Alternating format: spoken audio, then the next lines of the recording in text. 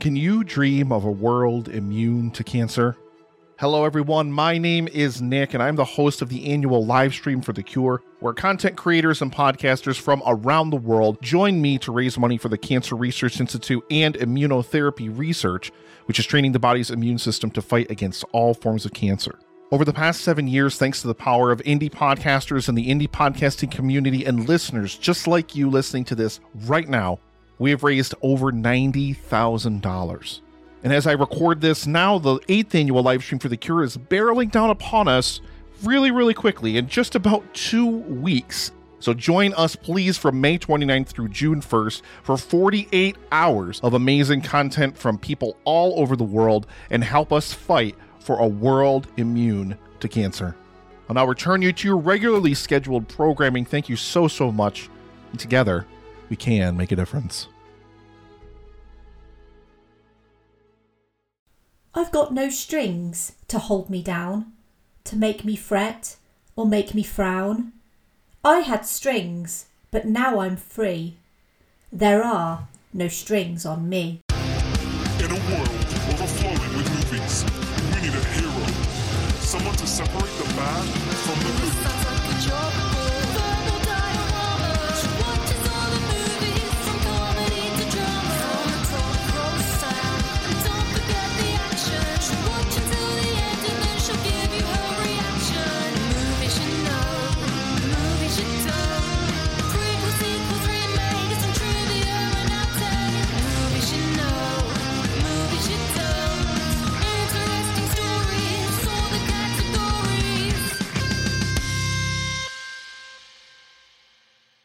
Hi everyone, I'm Em and welcome to Verbal Diorama episode 98, Avengers Age of Ultron. This is the podcast that's all about the history and legacy of movies you know and movies you don't. Firstly, thank you so much for being here for another Avengers movie. I mean, I'm not going to insult your intelligence. You know what's next. I don't need to tell you. And I've been wanting to cover the Avengers movies for so long. And not only are they here, so are you.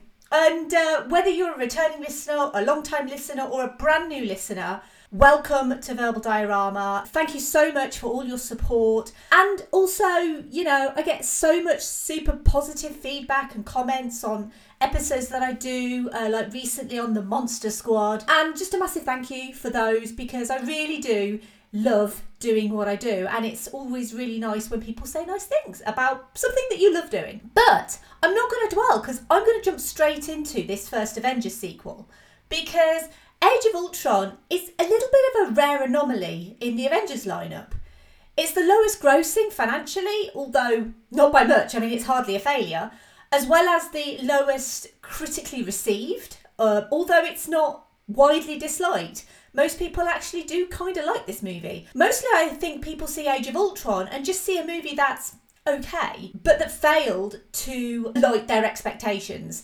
And expectations were high after the Avengers. Age of Ultron is a little bit like the middle child of the family. It's not the amazing eldest, which was born in 2012, and it's also not the sort of youngest twins-ish. Twins? I suppose you could call them twins. It is essentially a two-parter, obviously coming out in 2018 and 2019. It is kind of the odd middle child. Got a bit of middle child syndrome going on this movie. But I truly believe that Age of Ultron is a movie that A, bears repeat viewings, and B, post WandaVision and specifically Infinity War and Endgame, actually holds up a lot better than before those entries in the MCU.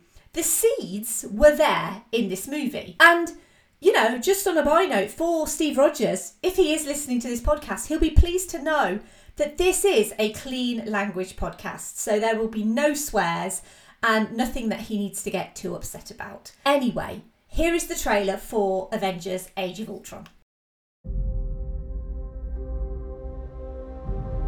I was designed to save the world. People will look to the sky and see hope. I'll take that from them first. There's only one path to peace. Their extinction.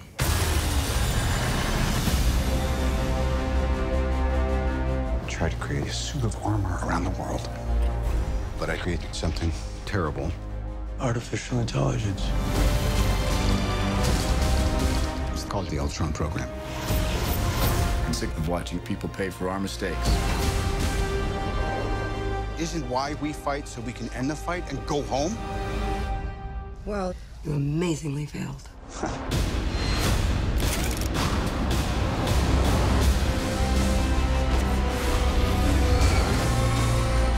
Here we all are, with nothing but our wit and our will to save the world. So stand and fight. No way we all get through this. I got no plans tomorrow night. I'm always picking up after you boys. We can tear them apart. From the inside.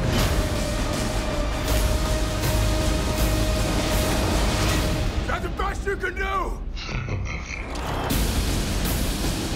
You had to ask.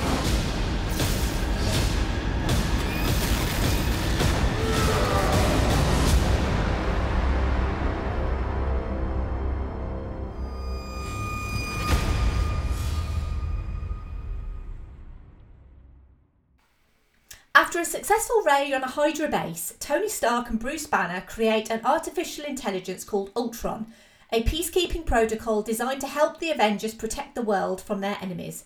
But things go wrong when Ultron sees the human race as a threat and sets out to destroy it along with the Avengers. Now the Avengers must reassemble to stop Ultron from causing mass destruction. And that is a very simplistic synopsis. But to be honest, I've got so much to talk about with this movie that I really just kind of want to get into it. And we're going to start with the cast. Obviously, a lot of returning cast members from the last movie to this one. We have Robert Downey Jr. as Tony Stark, aka Iron Man, Chris Hemsworth as Thor, Mark Ruffalo as Bruce Banner, aka Hulk, Chris Evans as Steve Rogers, aka Captain America, Scarlett Johansson as Natasha Romanoff, aka Black Widow, Jeremy Renner as Clint Barton, aka Hawkeye, Don Cheadle as James Rhodey Rhodes, aka War Machine, Aaron Taylor-Johnson as Pietro Maximoff, Elizabeth Olsen as Wanda Maximoff, Paul Bettany as Jarvis and Vision, Kobe Smulders as Maria Hill, Anthony Mackie as Sam Wilson, aka Falcon, Hayley Atwell as Peggy Carter, Idris Elba as Heimdall, Stellan Skarsgård as Eric Selvig, James Spader as Ultron, Linda Cardellini as Laura Barton, Claudia Kim as Helen Cho, Andy Serkis as Ulysses Klaue, and Samuel L. Jackson as Nick Fury. And that is that is a huge cast, and that is just the main players. So interestingly for this movie, there was a change in billing order between this movie and the last Avengers movie. Obviously Robert Downey Jr. always gets top billing, but the Chris's actually switched because Chris Evans moves from second build in the Avengers to fourth build in Age of Ultron, essentially switching with Chris Hemsworth, who goes from fourth build for the Avengers to second build for Age of Ultron. And part of me wonders whether that was some sort of compensation for Chris Hemsworth, because he is the Avenger that has the least amount of screen time in this movie. Fun fact for you there. So anyway, I digress. The movie was written and directed by Joss Whedon, and it was obviously based on Avengers by Stan Lee and Jack Kirby. So before The Avengers was released in October 2011, Kevin Feige set out the plan for Phase 2 of the MCU. It would start with Iron Man 3, as I mentioned in the last episode, the last to come from the agreement with Paramount, and as with Phase 1, it would culminate in a second Avengers movie. So, as I said before, The Avengers was released in 2012 to great critical acclaim and huge financial gains at the box office. It was very clear that a second Avengers movie would come. The main question would ultimately be, would Joss Whedon return? He would confirm his return in August 2012, as well as an agreement to work on Agents of S.H.I.E.L.D. for Marvel Television. At the time, all of the principal cast members were contracted to return for Age of Ultron, except for Robert Downey Jr., whose 4-movie contract had expired with Iron Man 3. Along with enticing Whedon back, which admittedly wasn't hard to do, Marvel also had to persuade Robert Downey Jr. to return. And while these negotiations were happening, Robert Downey Jr.'s presence in the film was as yet unknown. Joss Whedon started writing an outline where he specifically wanted to take the film along a different tone to its predecessor. He wanted a smaller scale movie, something more personal and more painful. He cited The Empire Strikes Back and The Godfather Part 2 as inspiration. Even Captain Marvel appeared in an early draft, however she was swiftly removed as obviously Brie Larson was quite a way off being cast in the role. Spider-Man also appeared in this draft, but obviously there was no deal with Sony at that time. Captain Marvel's role would ultimately go to Wanda Maximoff, who's not called Scarlet Witch at all in this movie, but I want to talk about the Maximoffs specifically a little bit later. Obviously, I don't think I need to tell you, but obviously Robert Downey Jr. did sign back in the summer of 2013, renegotiating his deal with Marvel Studios that included a second and third Avengers movie, a deal that would be reworked again by the time of Captain America Civil War. With Tony Stark definitely included, this meant that Whedon could continue with his script, which would include the robot Ultron, but instead of the comic series, Tony Stark would be responsible for Ultron's creation instead of Hank Pym. And obviously Pym, as a character, wouldn't appear until 2015's Ant-Man. So let's just go into the history of Ultron as a character. So Ultron was created by writer Roy Thomas and artist John Buscema.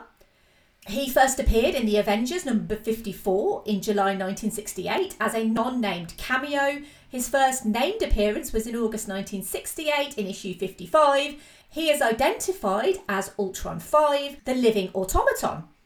And in the following issue, it details how Ultron created Vision using Wonder Man's brain patterns to destroy the Avengers.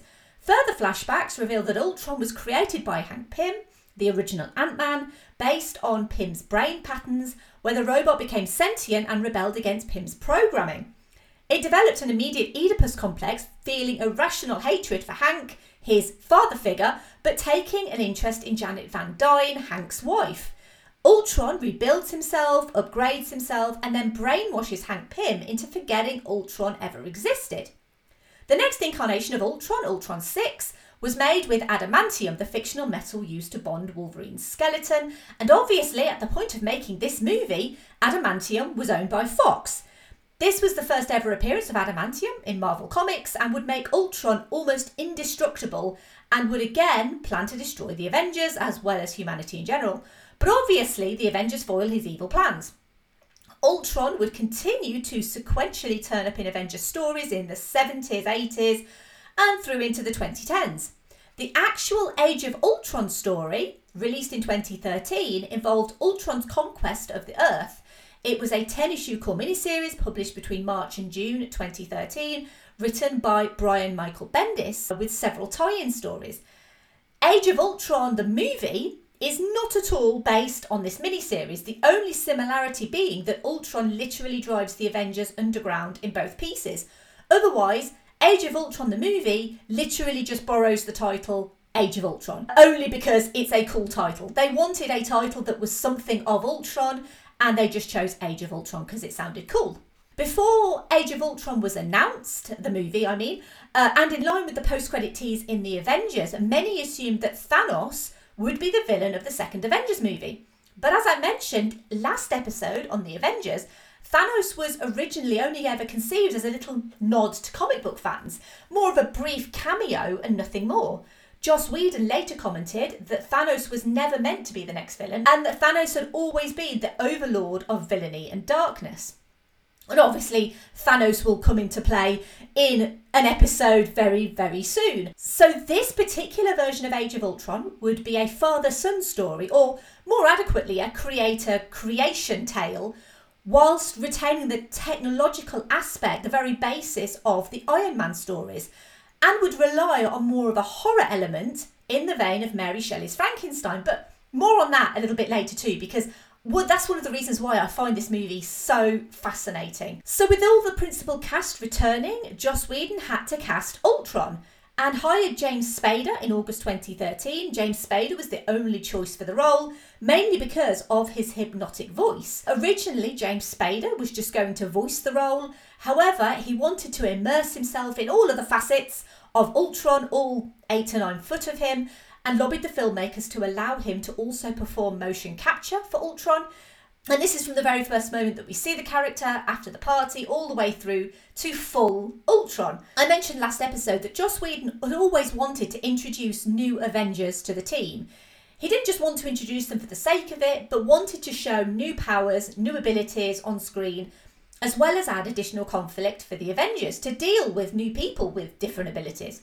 Whedon ultimately chose the characters of Pietro and Wanda Maximoff, aka Quicksilver and the Scarlet Witch, although like I say, they're not actually called that in the movie, and announced the casting of Aaron Taylor-Johnson and Elizabeth Olsen in October 2013. And since their creation by Jack Kirby and Stan Lee in 1964, Quicksilver and Scarlet Witch have been an important feature in Marvel's universe. Both are founding members of the Brotherhood of Mutants, and a year after their debut, they became Avengers. And then, obviously, there's the rights issue, the Ultron in the room, so to speak. There is an issue with rights because it's no secret that there are 2 Pietros, or Peters. While the division of cinematic rights between Marvel Studios and Fox was, at the time, tricky, it's not now, obviously, because Disney owns Fox, but it boils down to the fact that both characters were both X-Men and Avengers. Unlike a character like Wolverine, for example, who would occasionally pop up in Avengers comics, and he did actually in the Age of Ultron run, but he was never technically an Avenger until New Avengers number 6 in 2005. This was obviously after his Cinematic Fox debut in 2000. Anyway, so Marvel and Fox agreed to share the characters of Quicksilver and Scarlet Witch, with the deal stating that Marvel could not reference them as mutants, nor could they be called the children of Magneto, as canonically they were. Fox, meanwhile, could not mention that they were Avengers, which sounds fair. So while Marvel Studios were casting their Quicksilver, Fox were also casting their Quicksilver to feature in 2014's X-Men Days of Future Past. While both studios were keen to use Quicksilver, only Marvel optioned to use Scarlet Witch. Fox's Quicksilver did have a sister, but director Bryan Singer insisted that she was not Wanda.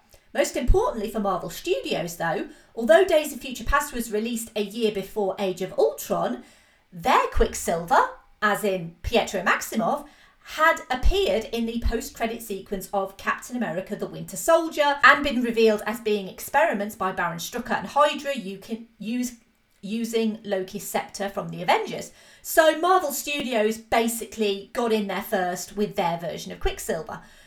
And it goes without saying as well that the Quicksilver rights issue would actually be fully resolved by the end of Age of Ultron because, as Joss Whedon likes to do, and despite many outlets at the time thinking that either Tony Stark or Steve Rogers or Clint Barton would die in Age of Ultron, it was ultimately the end for Aaron Taylor-Johnson's Pietro, which is actually a remarkable change for a male character to get fridged to further a female character story.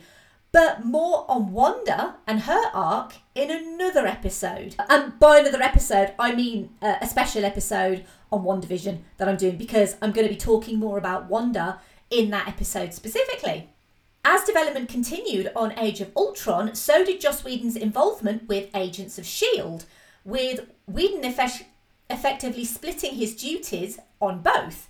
And this is something that he's not been shy of doing in the past. He split time between Buffy and Angel and Firefly at one point. Speaking of which, I did mention last episode about why Joss Whedon is particularly garbage. I'm not going to go through all of that again. I have to talk about him because he made the movie. That doesn't mean I think he's a good person. In fact, he's not. He's a controlling, abusive scumbag. It's important to note that he wasn't on these movies, or there are no reports of him being abusive or harassing on these movies because, well, you know, like I said last time, bullies only bully when they're in positions of power, and clearly he was not in a position of power up against the likes of Robert Downey Jr. Filming for Avengers Age of Ultron would begin in Johannesburg, South Africa, would then move to Shepperton Studios in the UK, and then to Fort Bard, Italy, which doubled as Sokovia, and then in Seoul, South Korea. Dover Castle in Kent was used for the interiors of Strucker's Hydra base, and Whedon really was burning the candle at both ends. Age of Ultron was a demanding shoot, and instead of carefully planning shots like he did for the Avengers, instead he used multiple cameras to get different angles and just chose the best ones. He wanted to go more documentary style. He used long lenses. He wanted the experience of Age of Ultron to be a completely different cinematic experience. Cinematographer Ben Davis, who also worked on Guardians of the Galaxy, shot the first unit with 3 Arri Alexa cameras.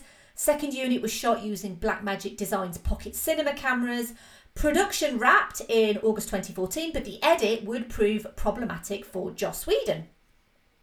At the time, the over 3,000 visual effects shots were the most for any Marvel movie up to that point, surpassing Guardians of the Galaxy by over 250 shots. Effects were achieved by Industrial Light and Magic, Trickster, Double Negative, Animal Logic, Lola VFX, Luma Pictures, The Third Floor, many of whom who'd worked on the Avengers too. ILM even opened a new facility in London, citing Age of Ultron as the reason for the expansion. They also created a brand new motion capture system called Muse, which captures the actor performing and can also combine multiple takes. Andy Serkis, who played Ulysses Klaue, contributed to the research and design of Muse, having obviously extensive experience of playing motion capture characters like Gollum and Caesar. Muse meant that they could now capture facial and bodily movements simultaneously, which was something that they couldn't do before. Back to the edit of this movie, because Wanda's nightmarish visions that she plants into the Avengers, they actually proved to be a bit of a bone of contention for Joss Whedon. He wanted to focus on character-centric scenes, like at the Barton farm, and the visions. But for Marvel, they obviously wanted to build this Marvel Cinematic Universe continuity. And to do that, they needed Thor to go off to a cave and find out more about the Infinity Stones. Joss Whedon didn't want scenes of Thor in a cave, and he admitted that the situation between him and executives became unpleasant. Whedon admitted he felt like the farm scenes were being held hostage and that he had no choice but to include the cave scenes for Marvel, which is probably why they feel really stilted and weird. The original cut of the movie included a scene where Thor would be possessed by the Norn in the cave and Erik Selvig would ask the questions and the Norn, speaking through Thor, would answer them. Test audiences, however, didn't like the scene, and so it was scrapped for Thor having a dip in the cave pool and all of a sudden realising about this linked universe and these Infinity Stones. In the process of bringing the film down from its original 3-hour length, the pressure got to Joss Whedon. He started to chop scenes of Pietro and Wanda, as well as a more detailed backstory on Black Widow. Scarlett Johansson was pregnant during filming, and a mix of close-up shots, stunt doubles, visual effects and concealing costumes were used to hide her pregnancy because, as we find out in this movie, Natasha has been forcibly sterilised as part of her Black Widow training in a so-called graduation ceremony. And how the movie handles Natasha has always felt wrong. It's never the fact that she was sterilised, nor that she feels regret for it. It's the fact that the movie lets Natasha label herself as a monster. Not based on her past as an assassin, although you could argue it's the context of the discussion and the relationship with Bruce, which I actually don't mind all that much, despite it completely coming out of nowhere, because as I said last episode, I am a big fan of Mark Ruffalo's Bruce Banner. It's clear that her inability to provide children for Bruce in the future is why she's labelling herself a monster, or at least that's how it comes across. And you kind of have to ask, well, where was her desire to wipe out the red in her ledger from the previous movie? Why is she being reduced to a love interest? I mean, again, I really like Bruce, but come on. Her backstory with the Red Room was so interesting. It's something that I really want to know more about. I want to know how she got recruited, why and how she was made to do what she did. What exactly was she made to do? But you're telling me, out of all of her regrets, killing innocent people, being forced to become a spy from an early age, pales in comparison to losing out on motherhood. Add this to her new skill of giving lullabies to Hulk to turn him into Bruce again, and the off-screen pregnancy Scarlett Johansson is experiencing seems to have leaked into the movie. And it's annoying because it overshadows everything great that Natasha achieves in this movie. The fact that she is the cool aunt of this other family that no one knew about. And I have to say as well, her inability to have children does not make her incomplete. It does not make her less of a woman or less deserving of love. And I think that's a really important thing to say. And it's actually a really perfect sort of awkward segue into the central themes of this movie. The central theme of creation. Joss Whedon admitted to tapping into Dawley's 1910 silent adaptation of Frankenstein for this movie. Tony Stark has a vision of a future where his friends are dead. A future where they lose, which isn't untrue, actually, if you look forward into Infinity War. And so, in his paranoid, anxious state, he decides the only way to avert this future is to create something that will protect the Earth. Tony has always been a flawed, selfish character. His trip into outer space and the resulting PTSD corrupts him in a way that he believes that he's right. Whedon spent a lot of time trying to still frame Tony as the hero of the story, but really, he's the villain. He creates Ultron, and Ultron immediately asks why he's here and what this world is. A bit like Frankenstein's monster, it's a world that's hostile and unfriendly to him. Ultron sees humanity as a disease, which, let's be honest, we kind of are. Tony Stark, surrounded by gods, both literal and figurative, wants to be a god too. But he does it out of narcissism rather than a selfless act. In many ways, the first Avengers movie is the team coming together, and this is the team realising that they are gods and monsters. Ultron, as the child of Tony Stark, is essentially there to supplant him. And I really do feel that Tony Stark really does think that he's doing the right thing. And this is one of the reasons why I think Age of Ultron ultimately does hold up as a horror-adjacent movie about man creating monsters and monsters creating more monsters. I'm talking about Ultron's robot army. A bit like zombies, actually. They move quite zombie-like. There's even more Frankenstein imagery of Thor zapping the cradle with lightning to give Vision, the creation of the creation, life. And Vision is perfectly pitched as the anti-Ultron, wanting peace but not wanting destruction. And the movie needs to tell us immediately if Vision is trustworthy. And let's not forget, Vision lifted Mjolnir before Cap did. This is a really simple and perfectly plotted scene. It tells us everything we need to know about Vision. And retrospectively, post-WandaVision, the closeness between Vision and Wanda is hinted at several times in this movie. The gods and monsters theme actually really does work well. And I really do love the Frankenstein imagery. But the movie just shows Natasha just a deep, huge disservice.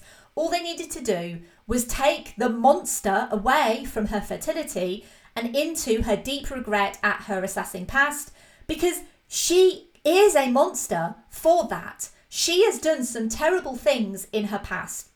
We don't know too much about them, but she's hinted at this red in her ledger. And it's really frustrating that they treat her like this, when other movies, like Winter Soldier, for example, seem to get her so right. I mean, of course, there's much more to lament in Natasha's arc in general.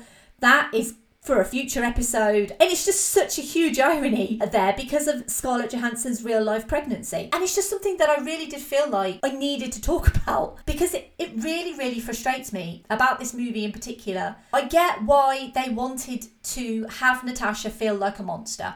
I understand that. If you're talking about a theme of gods and monsters, she's there with Bruce. Bruce feels like a monster. She had to also feel the same to have that link with Bruce. I get that completely. But no, don't bring a woman's fertility into it. That's just not on Joss Whedon. It's just not. Anyway, as I said, this is a movie that has really deep, interesting themes. It clearly wants to be completely different to the movie that preceded it. One of the things that it does want to do is it wants a huge battle scene. And it's really a shame, actually, that the battle in Sokovia never seems to quite hit the high heights of the Battle of New York. One thing Sokovia does do, it acknowledges the rampant destruction of these battles and at least attempts to save as many citizens as possible. And this is something that the original Avengers movie, with its giant leviathans floating through streets, smashing buildings and falling on as they died, presumably killing thousands of New York citizens, at least collateral damage is avoided in Age of Ultron. This is despite the Sokovian city literally falling from the sky, smashing into pieces. Joss Whedon clearly had great intentions to build on this world and the characters that he'd so deftly managed in the Avengers, but also to deliver something different. You could never accuse Age of Ultron of being just a copy of the Avengers. It is ambitious and striking and interesting.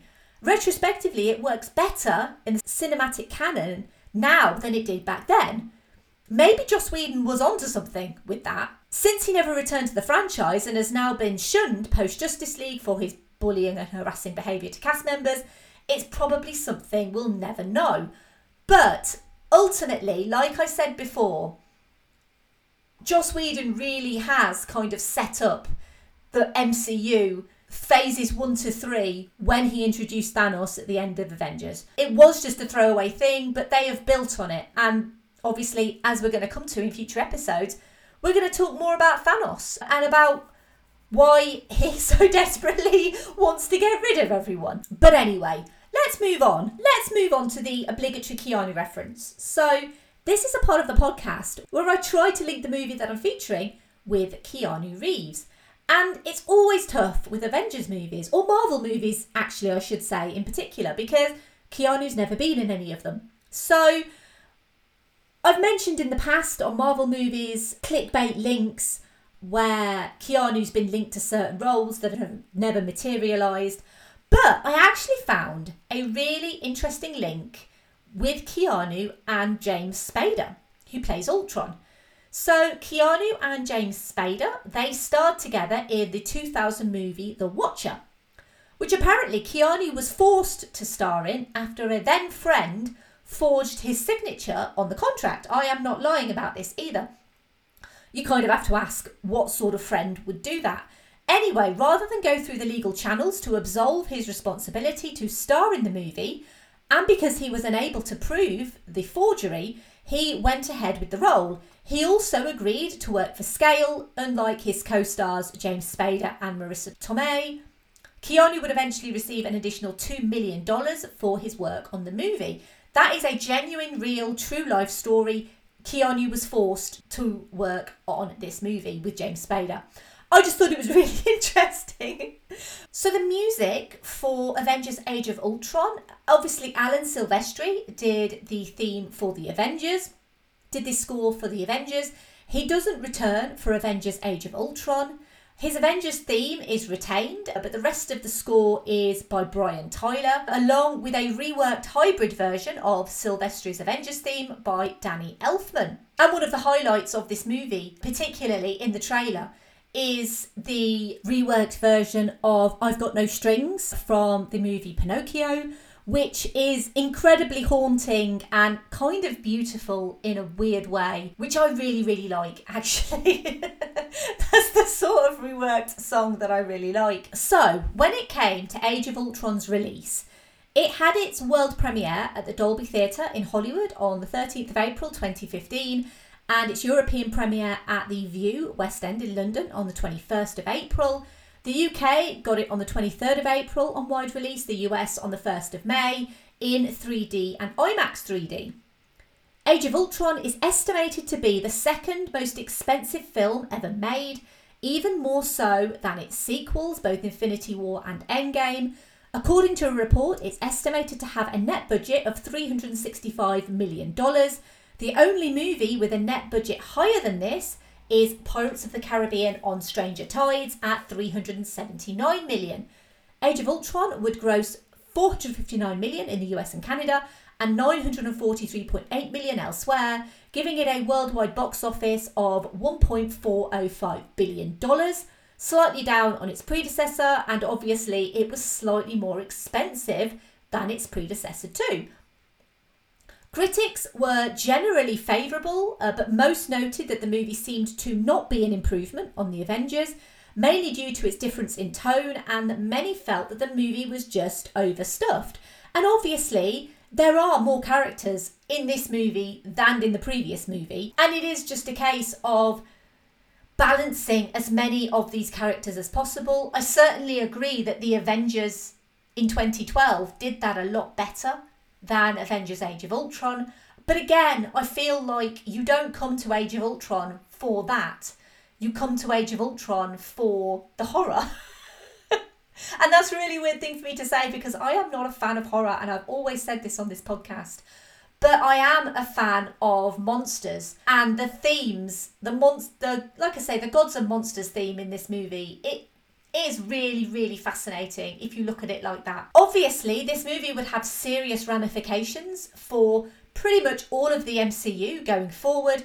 Age of Ultron's battle in Sokovia would incite the Sokovia Accords, the signing of which is a major plot point in Captain America Civil War. I've already mentioned that a couple of times. That's episode 73 of this podcast, by the way. Indeed, the relationship between Steve and Tony would continue to dissolve from Tony's creation of Ultron through Civil War and into Infinity War, culminating in Endgame. Obviously, the Avengers sequels for this movie are Avengers Infinity War and Avengers Endgame. And as I keep hinting, I mean, they are going to be coming incredibly soon to this podcast. Right, let's move over to social media thoughts. So what I like to do is I like to find out what people think about the movies that I'm featuring. And the first people that I go to are the beloved patrons of this podcast. And we're going to start with Andy, as we tend to always do, because Andy always has thoughts. And Andy says, "It never ceases to amaze me how they managed to cross over the insane robot Ultron with the exploits of Steed and Peel. Oh, are we still talking about the Marvel Avengers? My mistake." I'm sorry. It's just kind of wearing a bit thin now, Andy. You've already made this joke. How many more times can you make an Avengers spy series movie joke? I'm assuming you're going to make it 2 more times. But please know that it's just not funny. Anyway, I will continue. Andy continues. "At first sight, Age of Ultron feels like an inconsequential sequel that doesn't do much to follow up with the movies that came before. The only dangling thread, the Hydra storyline that was introduced in Winter Soldier, had most of its heavy lifting done in the Agents of S.H.I.E.L.D. series. However, without it, we may not have gotten WandaVision.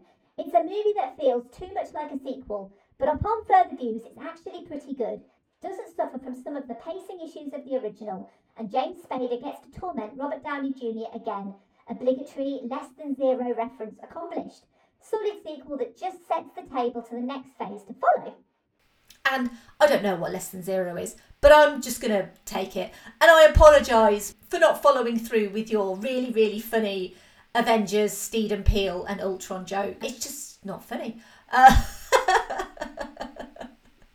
I'm laughing, but it's not funny. Anyway, so I always like to give a little plug for the patrons who comment. So we need to plug Andy's podcast, Geek Salad. They are literally a one-stop shop for podcasting in general. But, you know, they cover pretty much everything. They do news, reviews. They also have a wonderful YouTube channel as well.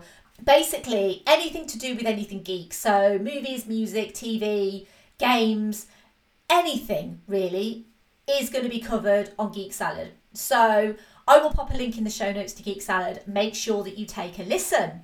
And we also have a patron comment from Brendan, who says, "They were never going to recreate the moment of seeing Marvel's super team come into its own in the 2012 film, but Age of Ultron is still a boldly ambitious juggling act of half a dozen in-motion character arcs, delightful superhero spectacle, and great thematic swings. Not everything connects, but the stuff that lands leaves lasting impact for the rest of the MCU, and there are several seeds that this film plants which sprout quality fruit in later films. Age of Ultron is a messier and sadder victory than its predecessor, but that feels appropriate to Earth's mightiest heroes just before their bitter split in Civil War." And a massive thank you to Brendan. Brendan doesn't have a podcast, but I'm going to give him a bit of a shout out anyway because he's a really cool guy and he and I pretty much agree on everything, actually. Derek also posted a comment on Patreon and he says, "While this is not a popular opinion, I do think Ultron is stronger than the first Avengers. It fleshes out the characters, the party scene and Hawkeye's house, while still being a ton of fun. The theme of creating the thing you are trying to destroy is great. And James Spader." And Derek is one of the hosts of The Midnight Myth. It's all about the history, mythology, philosophy, and how those topics influence popular culture.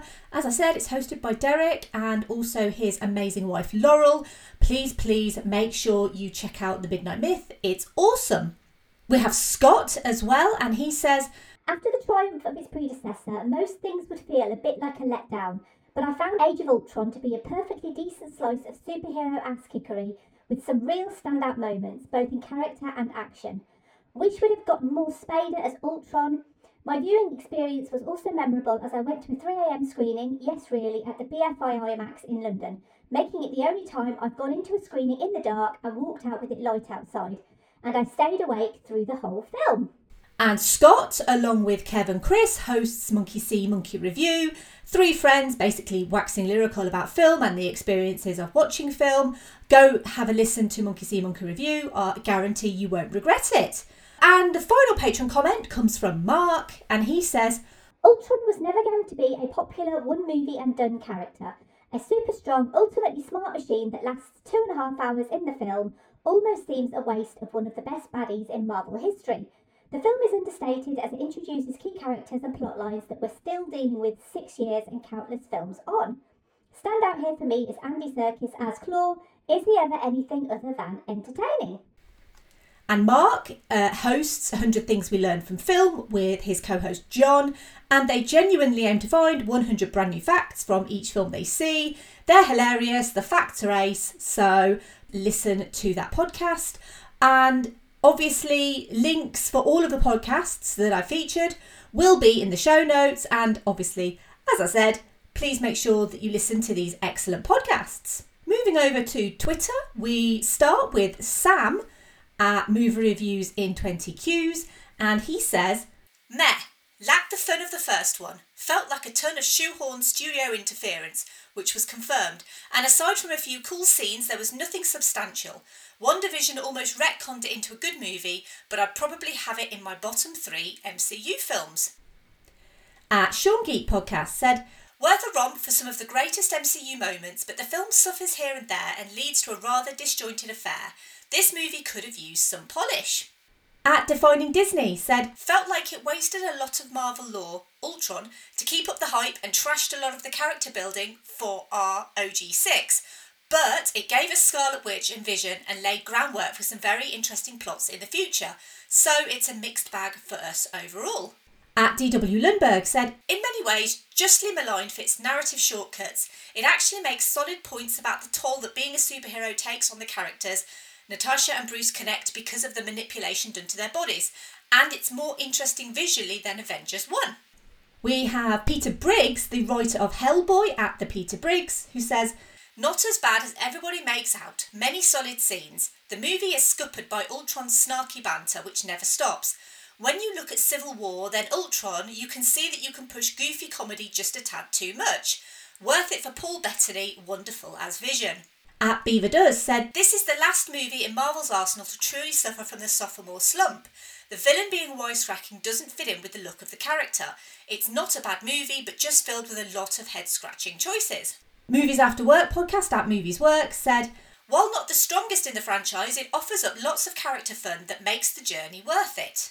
At Patrick Waggett, who is one of the hosts of the Rewind Moviecast, actually worked on the set of Age of Ultron. So he gave me a rather lengthy comment via DM, but it's really fascinating. So here's what Patrick had to say. He says, I jogged alongside Jeremy Renner from set back to unit base. Only about 1 minute, but he was a lot fitter than me because he told me to and he didn't want to get in the buggy. Spader asked me to get videos on Usain Bolt for him to watch as he wanted to base Ultron's movement on Bolt, long and powerful. I had to greet Hemsworth on the underwater stage at Pinewood to take him for a scene, so when his car pulled up I introduced myself and he twatted me on the back, which took the wind out of me and said, don't worry, I know who you are, mate. He clearly didn't and was being nice and obviously told Patrick will meet you there, but it was cool and he was great. Ruffalo would always address me as young man, and during motion capture I was asked to be an eyeline for him, firing a gun at him while he got angry and threw a car at me, which was a cushion with mocap markers on it. There was something really thrilling about that. In the original iteration of the script that I read in my first week, when Iron Man and Ultron have their standoff and dialogue before the finale kicks off, Ultron drove a pole or something through Iron Man, and the way Whedon wrote it I'll never forget. And the effing Hulk burst out of the iron suit and had the Hulk fight Ultron to begin with. It was awesome reading that, but of course it changed. The stuff in Africa where they crash into the shopping mall was shot in Wembley, as was the majority of Sokovia, the bridge, the church, etc. John Mahaffey, second unit director, was such a cool, nice guy and loved working with him. I had to shoot an element of Black Widow, stunt double, for the super slow-mo Avengers Assemble shot at the beginning, where they all line up, and I presented to him what we had, as the double and I came up with rolls and jumps and various kicks, and he said, good job, we got it. All in all, an enjoyable job. The Stark Tower set was effing ace. And that is really, really cool. Really super cool that you worked on this movie, Patrick. At Shoot the Flick said, I definitely think they could get more out of the Ultron character because he's such a great villain in the comics. Who knows, though, he could always come back. At Chance Whitmore 5 said, this is one of my least favourite Marvel movies. It's not a bad movie, just not a great one. Part of the issue is Ultron. 2 hours isn't enough for such a complex baddie. Part of it is that in introducing new plots, there were places the movie dragged. It could have been so much more. And finally, at need_3_mugs replied, and you also have to consider the fact that Ultron was originally a Pym creation, not Tony's. And we don't have any comments on Instagram or Facebook this time round, but a huge amount of comments actually for Age of Ultron, way more than we got for the original Avengers movie. So clearly this is a divisive movie, and clearly this is a movie that some people really like and some people really don't. But regardless, a massive thank you to everyone who got involved with the comments on this episode, especially Patrick, who worked on the movie. What does it mean to be human? It's one of the questions that Age of Ultron asks. And Age of Ultron has so many great things going on in this movie. It has some great scenes, the party scene where everyone tries to lift Thor's hammer, genuinely fun, upbeat moment just before chaos strikes, and a great James Spader performance as Ultron. And despite only having 8 minutes of screen time, I was sold on Vision immediately. Something Vision says summarises my thoughts on Age of Ultron, actually. He says, humans are odd. They think order and chaos are somehow opposites and try to control what won't be, but there is grace in their failings. I think you missed that. There is grace in Age of Ultron despite its failings. It sees Ultron as chaos and Tony as order, but really it's the opposite. Humans are odd. We don't have the logical mind of a synthezoid to truly see it, but I think a lot of people miss the grace in Age of Ultron. No, it's not perfect. It has issues, especially relating to Natasha, but as a horror-adjacent superhero movie about the mistakes we make in the chase of a perfect world, it's a really poignant movie and really interesting and at times quite scary, actually. Looking back on Age of Ultron, and especially in the light of WandaVision, which is an episode that I'm going to be putting out shortly, exclusive for patrons, I think it's really clear that Joss Whedon had, excuse the pun, a vision for this movie. It didn't really pan out, I think, the way that he intended it to, but there really is something interesting in Age of Ultron. And I really implore you, actually, if, like me, it's a movie that you generally thought, well, you know, it's not the greatest Avengers movie, give it another go. Have a look at the themes, especially the Gods and Monsters theme, and maybe you'll see what I see in it, because I really do see a spark of something. It's tiny, it's not quite formed, it's not like a brilliant bright diamond, it's a tiny spark, but it is there, and it is actually quite fascinating.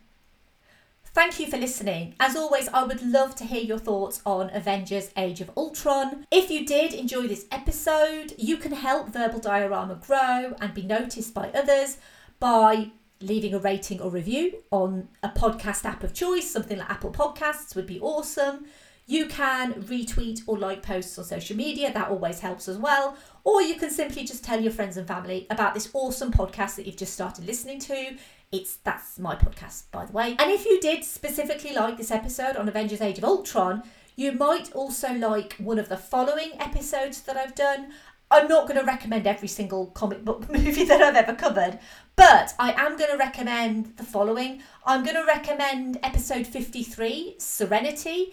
It is another Joss Whedon movie. It is a very, very fun movie. It's based, obviously, on his one-season TV show, Firefly. If you haven't seen Firefly, I would absolutely recommend you see Firefly because it's awesome. And Serenity is a really special movie because the fans of Firefly really did help get Serenity made in the first place.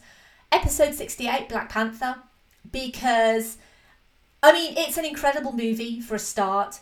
I covered Black Panther, I think about a month after Chadwick Boseman's death. It wasn't my intention to do it then. I actually had the episode planned for the first week in September of last year. And obviously Chadwick passed away the last week of August. And so I moved it out of the schedule and I was like, I can't cover this movie so close to his death.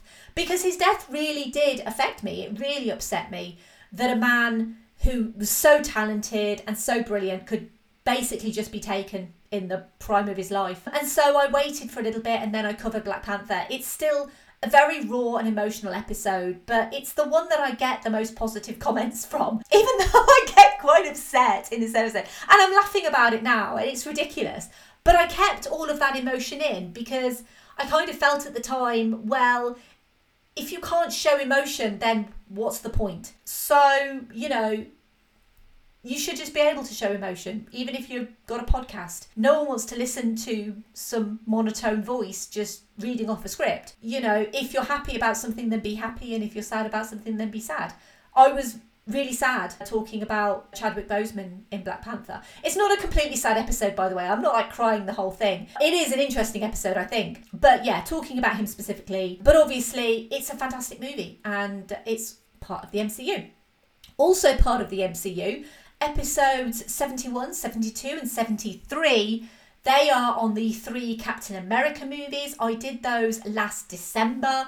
Obviously, episode 71 is Captain America the First Avenger, 72 Captain America the Winter Soldier, 73 Captain America Civil War. Obviously, the events in Civil War are very pertinent to this particular movie. So if I was going to recommend one of those, I'd obviously recommend Civil War. And the previous episode, episode 97, The Avengers, because that sets up a lot of this story, a lot of how Joss Whedon got involved with the project, a lot of the background of the Avengers, all of the stuff that I really didn't have time to talk about in this episode. Yeah, so give me feedback on my episode recommendation. Let me know if you think I got it right, which obviously I clearly did. The next episode is, of course, we're going to be moving on to the Russo brothers taking over the mantle of the Avengers franchise. And we're also going to be going into what many see as the high point of the series, Avengers Infinity War. That is episode 99 of this podcast. So, I mean, you get one guess what episode 100 is going to be. I have 14,605 possible outcomes for Avengers Infinity War. Let's see if I can manage to get the winning one. You can follow me on Twitter, Facebook, Instagram and Letterboxd at Verbal Diorama.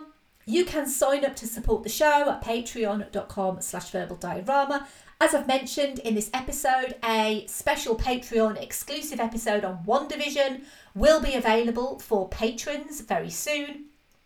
There is also a brand new Patreon tier called Duke Kaboom, and that is a tiny little $1/£1 tier, literally for patrons who don't really want a lot of perks, but they just want to show a little bit of support and to have essentially a cameo in the Verbal Diorama patron.